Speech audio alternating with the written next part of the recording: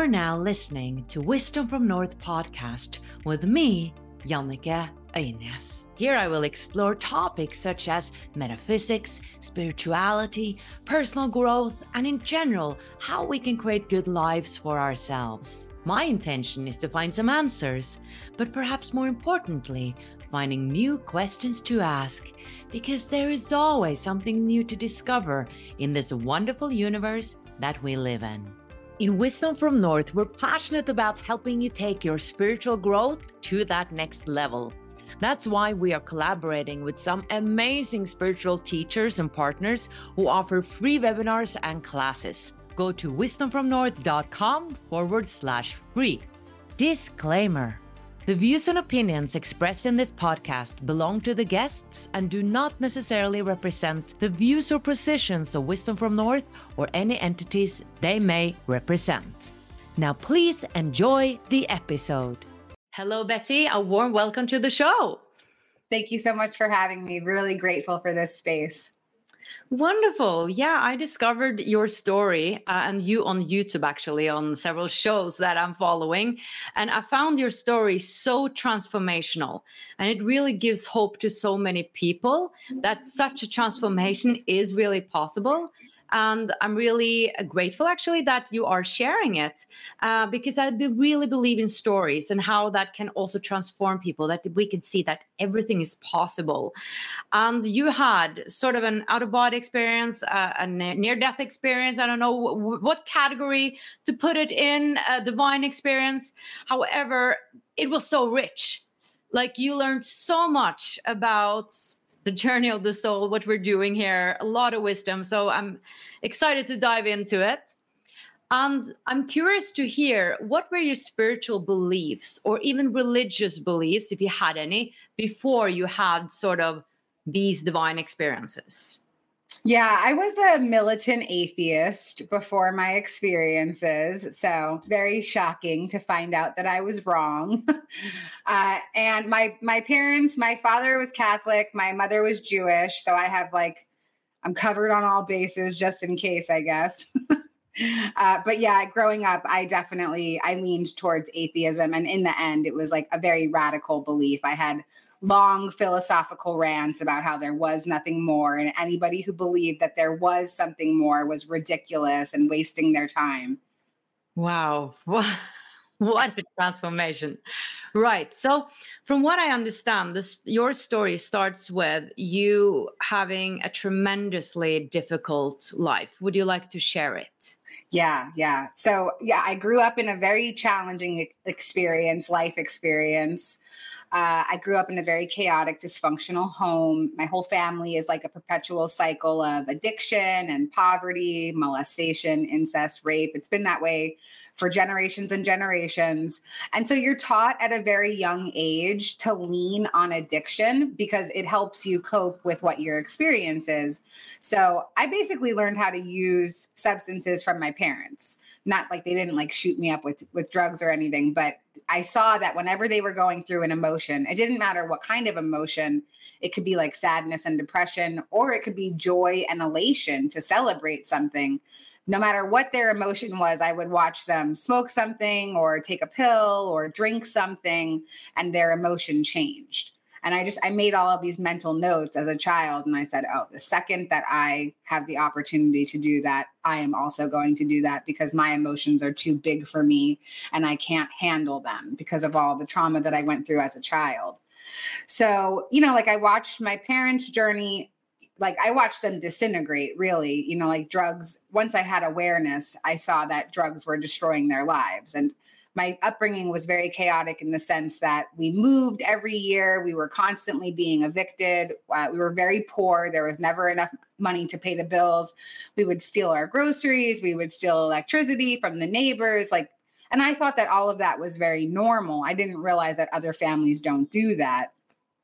And in 2007, my parents, their addiction had hit a new bottom. And I mean, they had hit many bottoms in their life, but they were facing another eviction. The lights were turned off, the gas was turned off, the phone was turned off, and they made a decision together and they decided to end their suffering and to stop using drugs.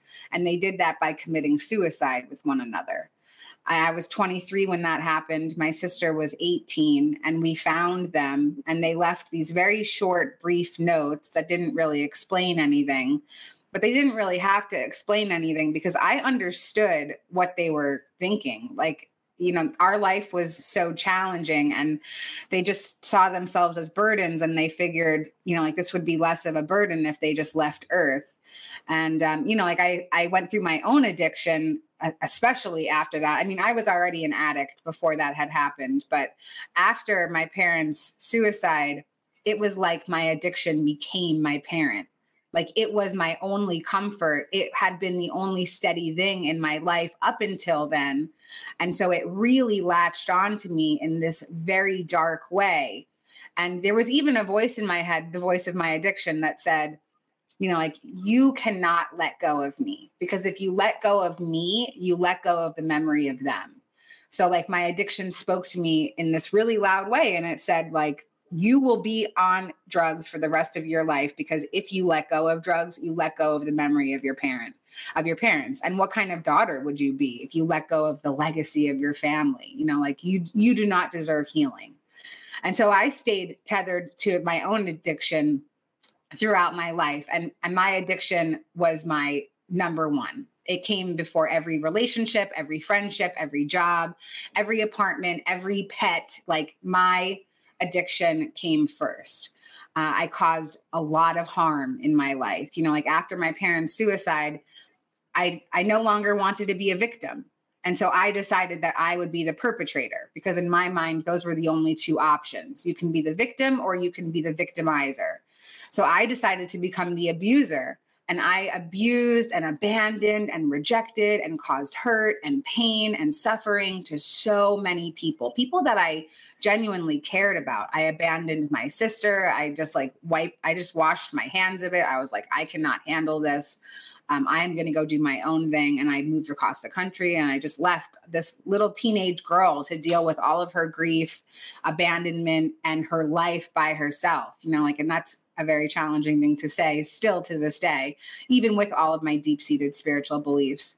Like relationships, husbands, divorces, marriages, like just kept going down this merry-go-round. And in the end, my addiction, I always chose my addiction before every other thing in my life. And yeah, I ended up overdosing in 2019. Like the culmination of my experience with my own addiction. And I had this very profound spiritual awakening in my overdose. I had a Kundalini awakening. That's like the language that I have for it today. I didn't know what the language was. I didn't know what spirituality was. I didn't know what a spiritual awakening was. Like my life was very far removed from anything in that realm. And so I have language for it today. So I had Kundalini roughly translates into life force. So I had a life force energy awakening where every single one of my chakras, my spiritual body, opened up and activated simultaneously all at the exact same moment. So I had this rush of energy going from my root chakra up into my crown, and it was running up and down my body. And it was like very physically jarring. I was convulsing. I was actually like peeing all over myself, which is a really funny sentence to say about my awakening.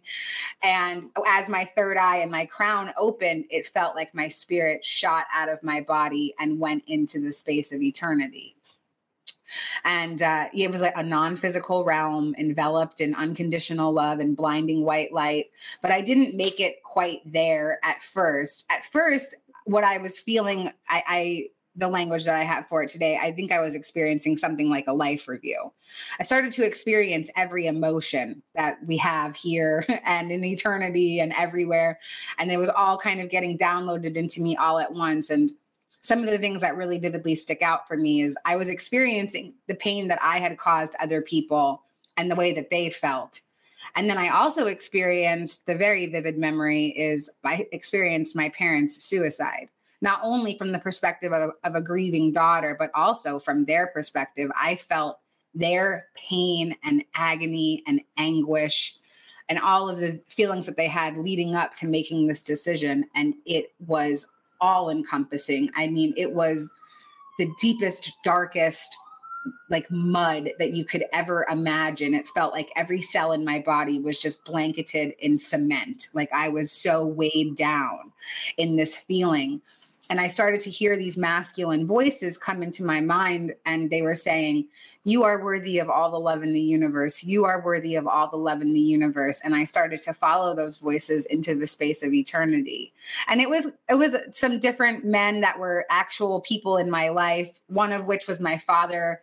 Another was a boyfriend who had recently passed away. His voice also guided me into that space. And I kind of found myself like decked on, it felt like a spaceship. That's really what it felt like. It felt like I had landed on this deck and I was being downloaded with everything. I mean, like the whole fabric of creation. And so the one memory that's very vivid when I landed kind of like on this deck space was I saw myself in this sea of souls, like just thousands of light bodies all kind of like gathered in culmination. And there was a commander in the center of us. And this commander was like hyping us up for a mission to come to Earth. And everybody was like so excited and so jazzed and like, I can't wait to get there. and then I see in my mind's eye, like another scene start to play out. And I find myself in front of a table of beings. And the beings didn't explain to me who they were, but they definitely felt like people in charge and people that I knew. And so they're thumbing through this big, huge book and they're going like, okay, you're not done yet. You're not done yet. So, you know, like, it's good to see you, but we're sending you back. And I'm kind of like looking around me and I'm like, you guys aren't talking to me, right? Because like wherever I am, I'm staying. It felt like this great sense of reunion. Like I was finally whole and complete. And I had never felt that way before. And they said, no, you still have so much to do. You saw the mission, you got to go back and complete it, you know? And I was like, I'm definitely not going back. They said, well, we'll take you through the details of your pre-birth plan, and then maybe you'll understand why you are most certainly going back. And so it looked a lot like a video game in my mind's eye. Everything kind of played out like a movie. And there was a man there to greet me. He was wearing a plaid blazer and a fedora. He had this big empty grocery cart, and he said, okay, pick your life. And we went through this grocery store, and on the aisles, there were these big, huge cereal boxes, and every cereal box had a life experience in it.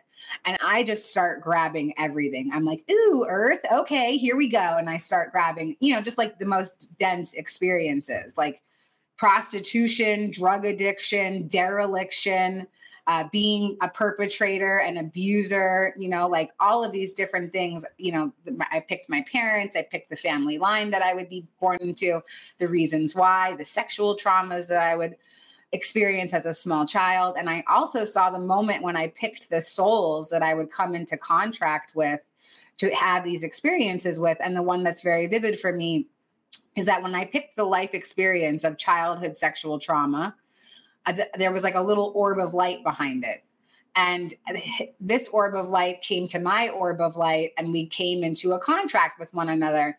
So the man that would sexually abuse me as a small child, I saw the moment that we actually chose each other for this mission and all of the reasons why. And one of the main reasons is because in a previous life, I had been his abuser in this same capacity. So we were balancing the life. We were balancing the life experience this time around. So, you know, I'm taking, and there's also things in the cart that I have not gotten to in my life yet, like overcoming, triumph, recovery, spiritual awakening, being an author, being a speaker, being an advocate, you know, like, and I'm just thinking like, wow, that's really lovely cart filler because none of that resonated in my life because none of it had happened yet. So, you know, I'm taken through the details of the pre-birth plan. I find myself back in front of the table of beings, and I was like, wow, thank you guys so much for all this information. It all really makes sense now. It really felt like 2 tons of bondage had been released from my spirit. You know, like things had no longer happened to me. They had happened for me because on some soul level, I had chosen it for the evolvement of myself. And so I thanked them for showing me the information. I was so like grateful. And I just remember saying like, I'm so happy to have this information. I still will not be returning to earth, but I'm grateful to know that I had picked that life. And they said, listen, this is not a punishment. You are not going back to earth because you are condemned back to earth. You're going back there because you still have to balance your life. You signed up for that divine mission that you just saw in your mind's eye. And you're here for the most exciting time to be on earth. You volunteered to go down to earth for earth's ascension. There's a transformation of consciousness taking place, and you wanted to be there for it. And so that is why you'll be going back. And the first part of your life was boot camp. And the second part of your life will be carrying out the mission. And it won't be nearly as challenging. You'll have mentors and teachers and soulmates and kindred spirits that will all help you on your journey. And I was like, that all sounds super great. I am not going. I was like, you guys have thousands of other souls here for this mission. You don't need me. I'm just like one out of just so many, like I don't need to go back. And again, they said, listen, you don't have to go back into her. If you are having a problem going back into this body, we'll give you a new body to go back into, but you will balance your life. You will complete the cart. And so we'll show you the baby that you'll be born into. And so they showed me everything about this little baby, her ethnicity, her gender, where she would be born, who her parents would be, her adversity, her purpose, her opportunities to overcome. And this baby was going to have to balance my life already. And so she was going to have all of the same life challenges that I had already experienced. And so I just thought like, okay, if these are really my only two options, starting from zero or going back into a life that's already halfway complete, then I'll go back into her, meaning me, this body. And I found myself sifting back into my awareness, and they said, like, trust us. It won't be that challenging. And I was like, I do not trust you guys. And I just found myself back in my awareness on my bathroom floor. What a story. Thank you so much for sharing that. There's so much in the story. I got curious.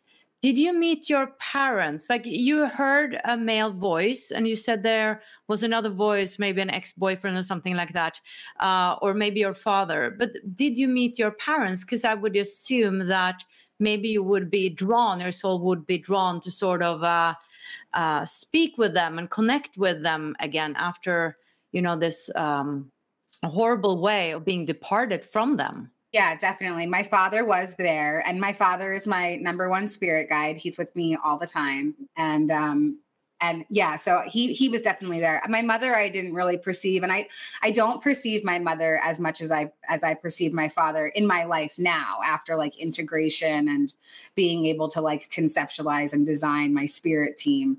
But definitely it was very familiar. It was every masculine voice in my life that I'd ever encountered. So my own divine masculine, like my spirit's divine masculine energy, was the first voice that greeted me. And then my father, my boyfriend, my grandfather was there, and uncle, like people that had crossed over. Okay. So I'm thinking, since you were on drugs so much, and I bet people are wondering about this and being skeptical about this, I think you know where I'm going. Would it be possible that this was just another trip? Yeah. So, I mean, I was completely convinced that it was drug-induced psychosis. Like, this was not part of my picture. So, I mean, I thought the same thing. I just thought like, damn, I was so high. I thought I was talking to God. That's crazy, And it's all of the divine synchronicities that happened after that made my life so teeny tiny. Because, I just went back to using drugs after that. I like woke up and I was like, okay, that was weird.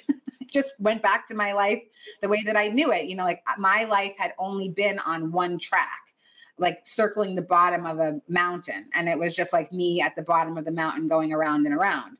And so I just continued to use drugs until Source, my guides, my angels made it totally impossible for me to keep doing that. I'll share some of the synchronicities. Like all of my drug dealers decided to stop selling drugs at the exact same moment. I'm talking about like multiple people that did not know each other all made a life decision to like get out of the drug game and like find God and Jesus. And it was crazy. So I had no way to get them. And then drugs just began to not work. And, I found myself in withdrawal. I had a heroin addiction. So like I had a physical dependency to opiates on top of a million mental addictions to countless other substances. And I I found myself in the middle of withdrawal, and, like the physical withdrawal from opiates is agony. I mean, like it is hell on earth. It feels like your bones are made of fire, like your skin is broken glass. Like every time you breathe, it hurts. It's just like it really is so epically tragic. And I think it's why so many people stay tethered to drugs for so long, because the withdrawal is so painful. I know that's why I did. I stayed on drugs for over 20 years because the pain of withdrawal was so intense. So I'm in the middle of withdrawal, like on the worst day, and I'm welcoming death. And I felt my parents in that moment. I felt exactly what they must have been feeling when they decided to commit suicide. And I had a thought and I said, damn, I'm so sick that I can't even get up out of this bed and figure out a way to kill myself.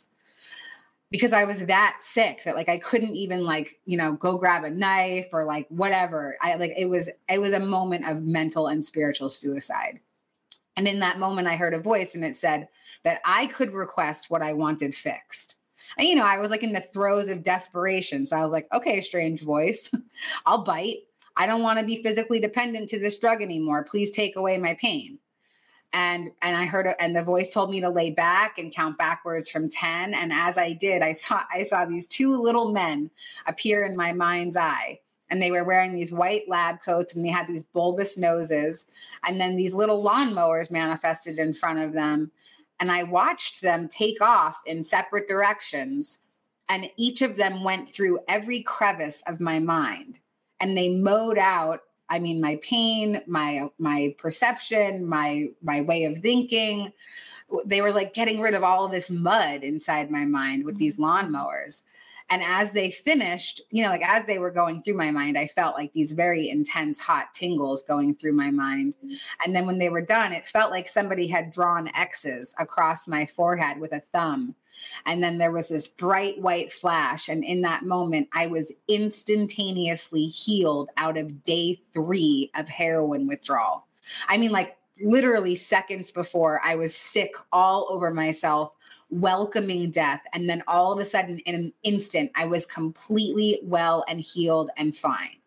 And I threw myself out of bed and I got to my knees and I was crying out to the creator, the divine, the universe, whatever language you want to use, crying out to source and saying, how could this be happening? I do not believe in this. I do not believe in you. I do not believe in anything.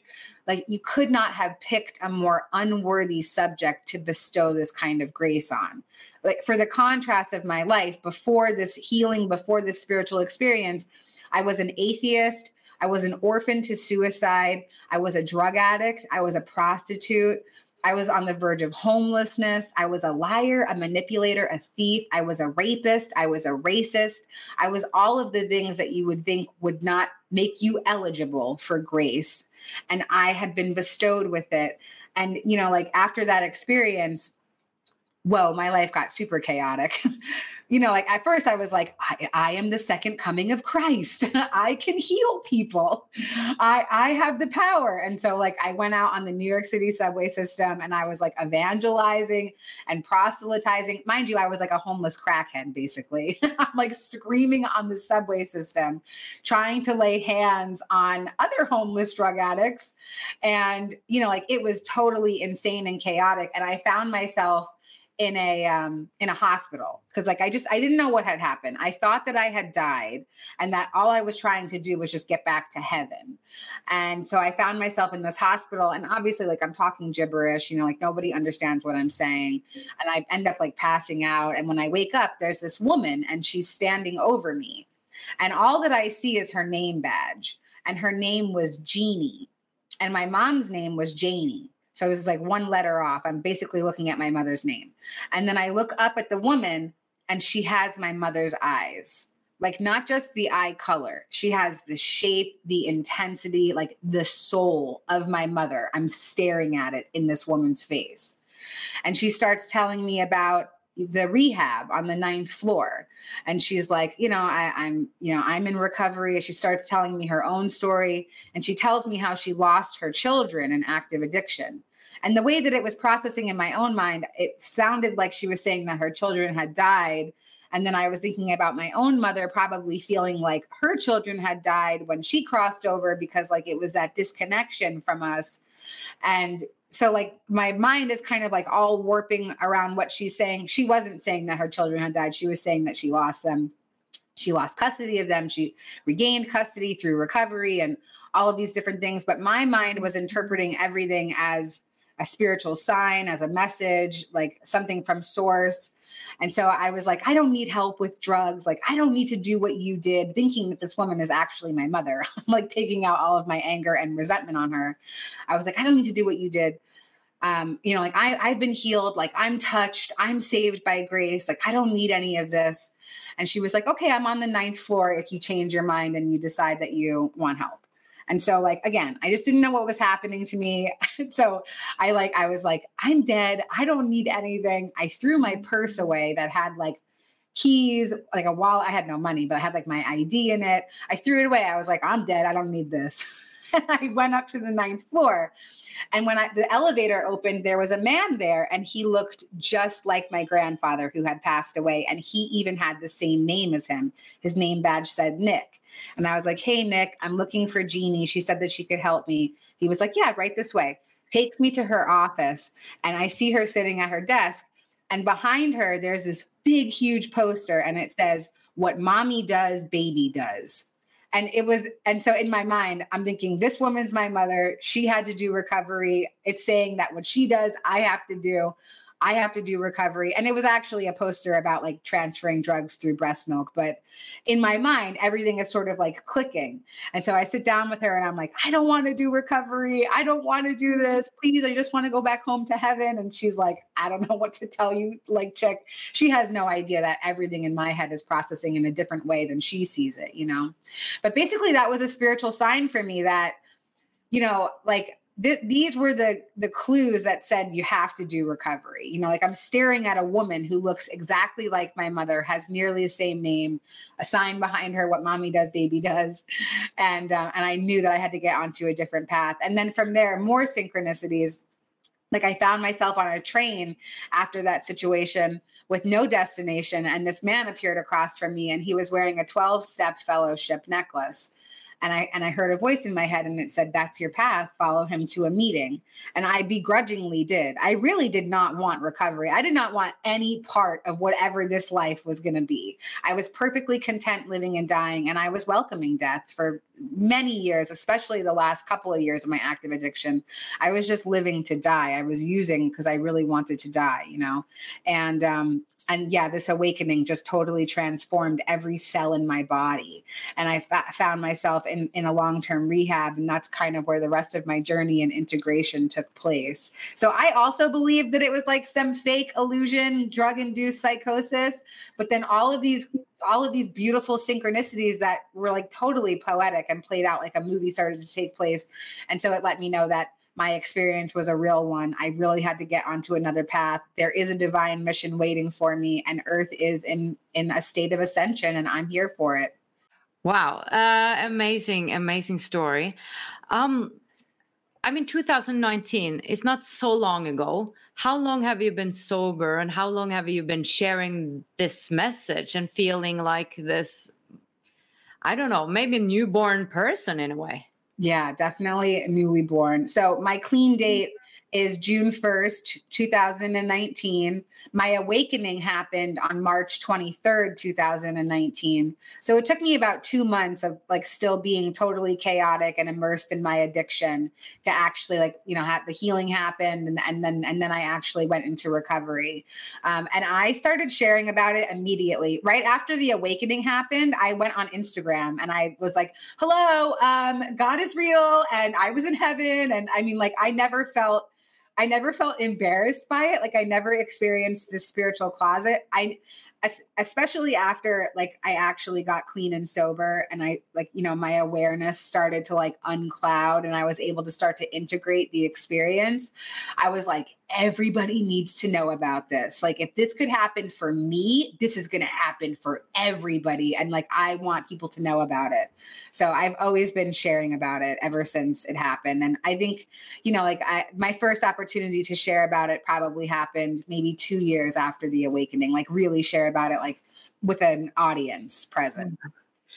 What would you say to those people who are listening right now who either have a drug problem themselves or are in deep despair, or maybe they have family members, children who are having this issue, and maybe they have, screamed to God and asked for help and they're not receiving it? And I read that again and again. And do you have any perspectives on why you and why not everybody?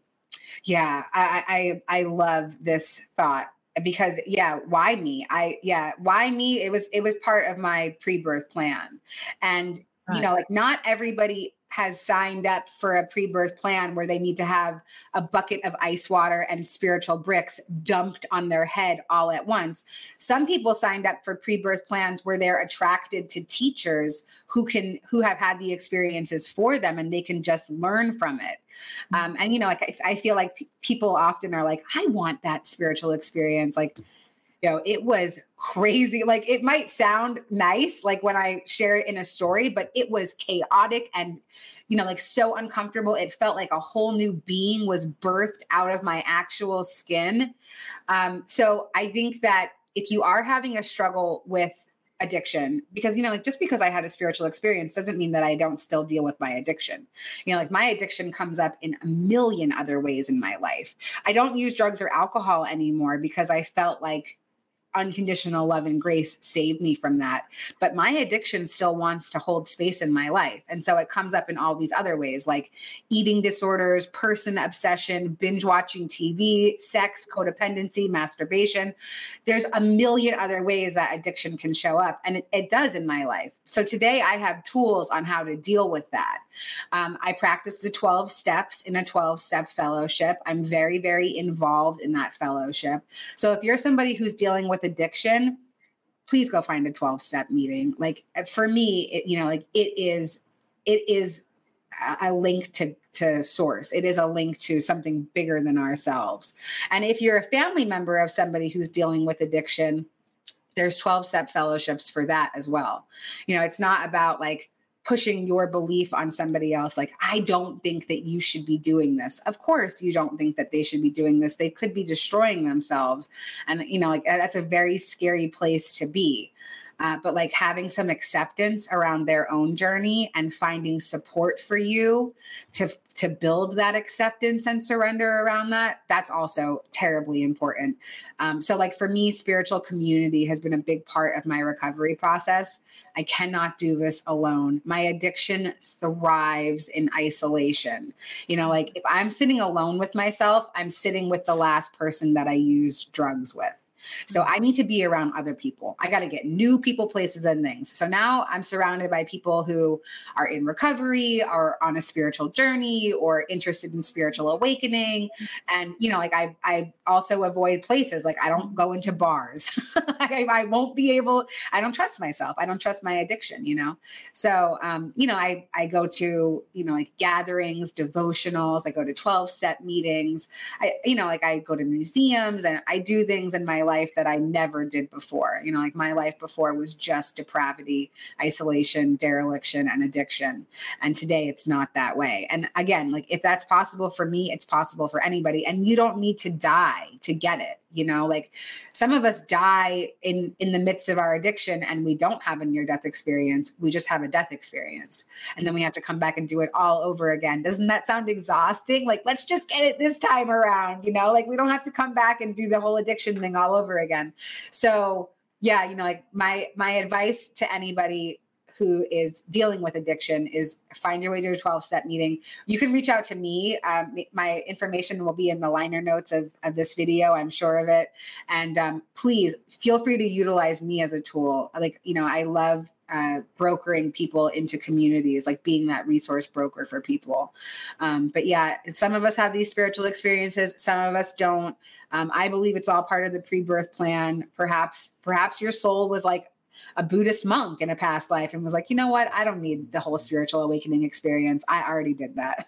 Yeah, I mean, that resonates with me because I've had those thoughts myself. When I was deeply depressed, I so wanted to have the spiritual being appear in my living room. And I felt that, I must not be worthy of that. And I think that's very wrong. No, I think it's not part of the pre-birth plan. And I think we plan so much more than we actually think. We're so much more part of why we're here and what we're doing here. And speaking of that, I heard you spoke about different waves in another video that I watched with you, that you came with a second wave or something like that. And you spoke about the cycle of ascension, which I found very interesting. So could you share your perspective on what the different waves are and what the cycle of ascension is all about?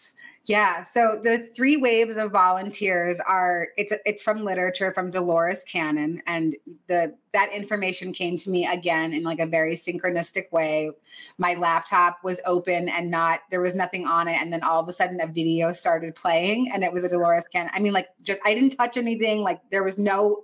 It was bizarre. So, just like another one of those really divine synchronicities. So the three waves of volunteers, basically it's like a generational thing, so in my age bracket, I would be a second wave volunteer. The first wave of volunteers, this is for the end of Earth's ascension cycle. So the first wave of volunteers came, like the hippies from like the 60s, like that would be the first wave of volunteers. They kind of paved the way for us to tap into a different level of consciousness. And this is, again, for the end of Earth's ascension cycle. I'm not saying that nobody's ever been in spiritual awareness before. Of course, there have been people in spiritual awareness all throughout time, but this is for the end cycle of Earth.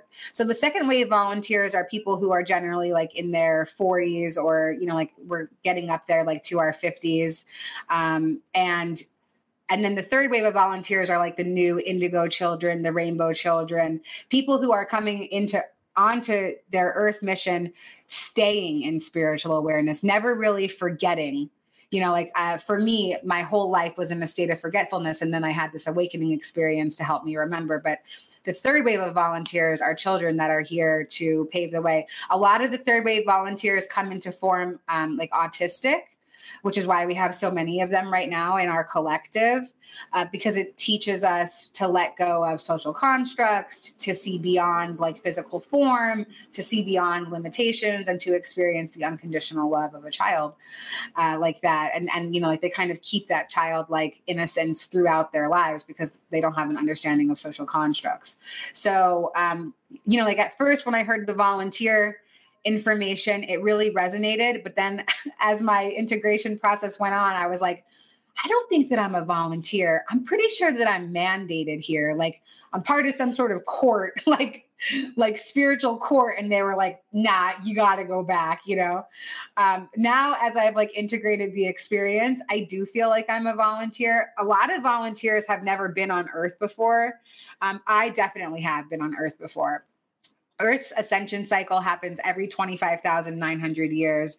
And I believe that I've been here since the beginning of creation. I have past life memories of Atlantis and the fall of Atlantis. And I know that I've been here just kind of experiencing this roller coaster over and over again. And I signed up for the ascension because I've been here for I've been on Earth for the whole of it. And so I want to experience, like the next cycle of it as well. So that's kind of the information that I have about volunteers. If you're interested in it, definitely check out Dolores Cannon. I mean, like there's a million videos on YouTube and all these other resources. But Dolores Cannon's literature is so in depth and it's got so much great information about pre-birth planning, the volunteers, ascension, all of those things. Yes, I've been reading some of her material as well. And I'm really sorry that she passed away before I got an interview with her. I interviewed her daughter, though. Oh, wow. Really cool. Right. Yeah. So what did you sort of learn about manifestation when you had these experiences? How much influence do you feel we have over our lives? And how does it go together with this plan that we actually have, which is quite a destiny, right? So how much do we influence? Yeah. So at first I was like, free will is an illusion. I'm trapped here. This is crazy. That's how I felt at first. Again, thank goodness for integration and actually being able to process the experience. So free will And manifesting and pre-birth planning, like, can they all go together? Yeah, they do. So pre-birth planning is the major plot points of your life. They're already mapped out. So you signed up, okay, we'll use the analogy of school now. I love going back and forth between like Earth is a school, Earth is a movie, Earth is a video game. So Earth is a school, and you sign up for a specific major. You have specific classes that you already said, like, I'm going to take this class. I'm going to learn this lesson. This is what I'm coming to Earth to do. So that's already mapped out. Now, everything that you do in between that, that's where your free will and your power to manifest come into your experience. So I've always been manifesting my experience, but I've been doing it unconsciously. So my thoughts before were, I'm impoverished, I'm a prostitute, I'm a drug addict, I hate my life. And so my experience was a reflection of that thought system. So now I have different thoughts. I'm an abundant individual. I'm surrounded by spiritual community. I have a connection to the divine, my spirit guides and angels. I love my life. And so now my reality reflects that thought system. And, it's not just like, I can't just affirm those things. Like, I love life. If you're in the midst of like suicidal depression, obviously you cannot affirm that you love life because you don't right now. So it's really about dismantling the belief system. So for me, my mind was on a one-track system for, the entirety of it. It was feel a feeling, get drugs to cover up the feeling, get money to get drugs to cover up the feeling, do depraved things to get that money, and rinse and repeat over and over and over again. And that was my whole life. So I had to start to dismantle that thought system. So, like I just started at the beginning, have a feeling. Okay, I'm not going to go to the point where I'm going to use drugs to cover up the feeling. Instead, I'm going to sit with the feeling. And it's uncomfortable. It is uncomfortable, but it's a wave and it passes. All feelings are waves, even ones of joy and elation. They come and go too. Like everything will pass. So, yeah, like the power of manifestation in my own life. I started with really small stuff. Like I came into the awareness of the law of attraction and metaphysics while I was in treatment, recovering from my drug addiction. Like I started to devour everything I could get my hands on. I had never used my mind before. So I was really excited to be online and being able to use it. So I started reading all these books. And so I just started with really small things because I didn't believe that I could manifest a whole new life for myself. But I thought, well, maybe I can manifest a bag of peanuts, and so I just started with really small things like that. And then once I, manifested a bag of peanuts, I was like, whoa, maybe I can manifest my favorite candy bar. And then just like building up my confidence and my courage to really take things on. And then and always taking action steps as well. So like from there, I started setting goals and I made a manifestation list and I manifested a beautiful home for myself. I was homeless for a year and a half. I manifested recovery, communities. I called in the members of my soul tribe to myself through manifestation. Like after my spiritual experience, I had all of these really divine connections to the non-physical. Like all my best friends were all these non-physical entities. And when I left treatment, I set out a prayer and an intention and a call to manifest into my reality. I said to my spirit guides and my angels, I said, it would be really great if you guys could manifest into physical people so that this experience doesn't seem so lonely here. And as soon as I set that intention, they all came to me. Every single one of my communities, I found them. And, I tried different things on. Like I'd go to a bunch of different sharing groups or things that I was interested in. Like I'd find communities that were doing stuff. And, not all of them fit. I was like, oh, these aren't my people. This doesn't feel aligned. And I move on to the next thing. But I just keep taking action. And manifesting is also about taking action. I have to stay in the action of changing my thought system, changing my beliefs, doing things that keep my energy high and elevated. And yeah, those are my thoughts on manifestation. That is very inspiring because I'm always very curious about this manifestation process. And it's really empowering to know that we do have so much influence. And many who have had these spiritual experiences, it seems like you just crack open that all of a sudden you have these abilities. And you just mentioned your guides. And I'm curious if you have a connection to guides that you're working with. Do they have any message for us today? Yeah. So everybody has connections to their guides. And I think the main message that my guides are always encouraging me to share is that you also have access to guides. So, and I'll just share like a quick little exercise on kind of how to call in your guides. Number one, you got to believe, right? You got to believe that you're worthy of guides. So like for me, my spirit guides are my customer service agents for here, like in this store of earth, right? So I can pick up the phone and I can call up customer service and be like, hello, I need some help. This isn't going the way that I want it to, but I got to wait on hold sometimes for like an insane amount of time. And I just got to trust and believe that like whoever's on the other end of the line is actually going to be able to help me.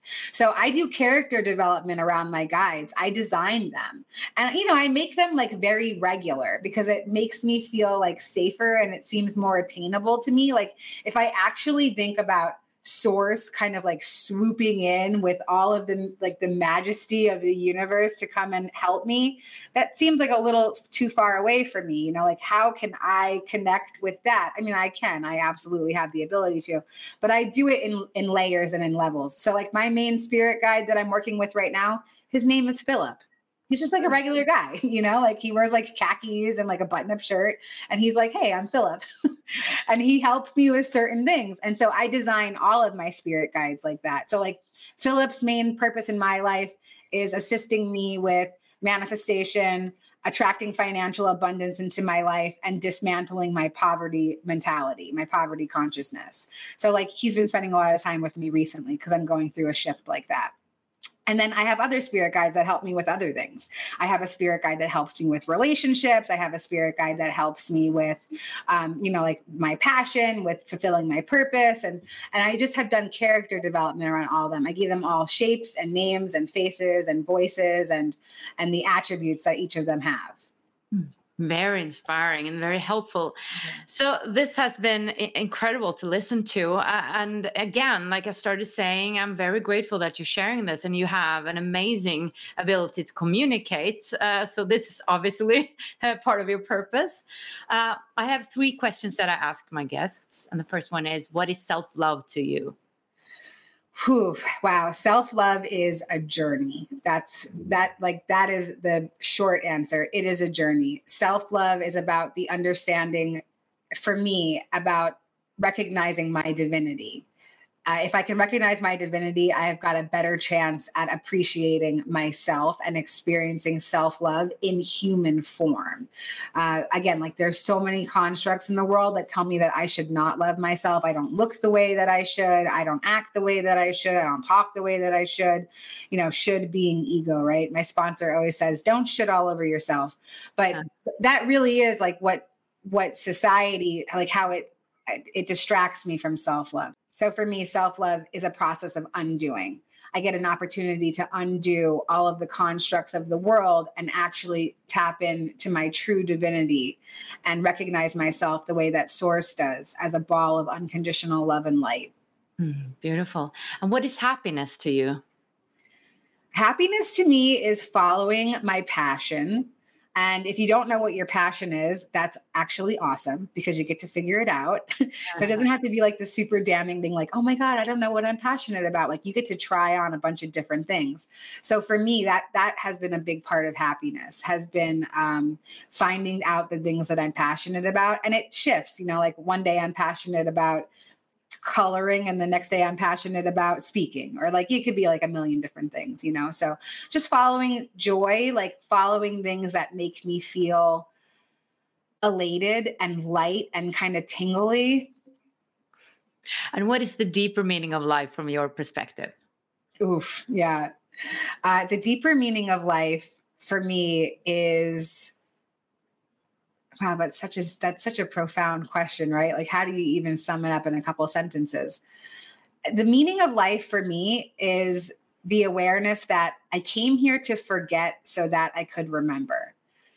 And the purpose of life is that remembrance that I'm actually a divine spiritual being and that this is an illusion, a dream that I live inside of, and it's not meant to be taken so seriously.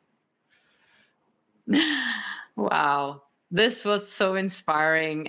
Thank you so much for doing the work you're doing today and for being so brave to share your story. And it's quite vulnerable to do so. And yeah, thank you so much for showing up and doing it. Thank you so much for this space. And thanks for staying so present and being so engaging, having so many great questions to ask. Thank you.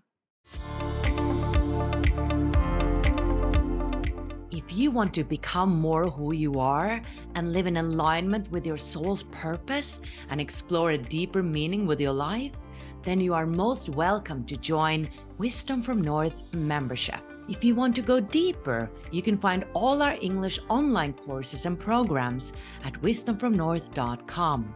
You can also find us on Instagram and Facebook and YouTube just by searching for Wisdom from North. Until the next episode, much light from here.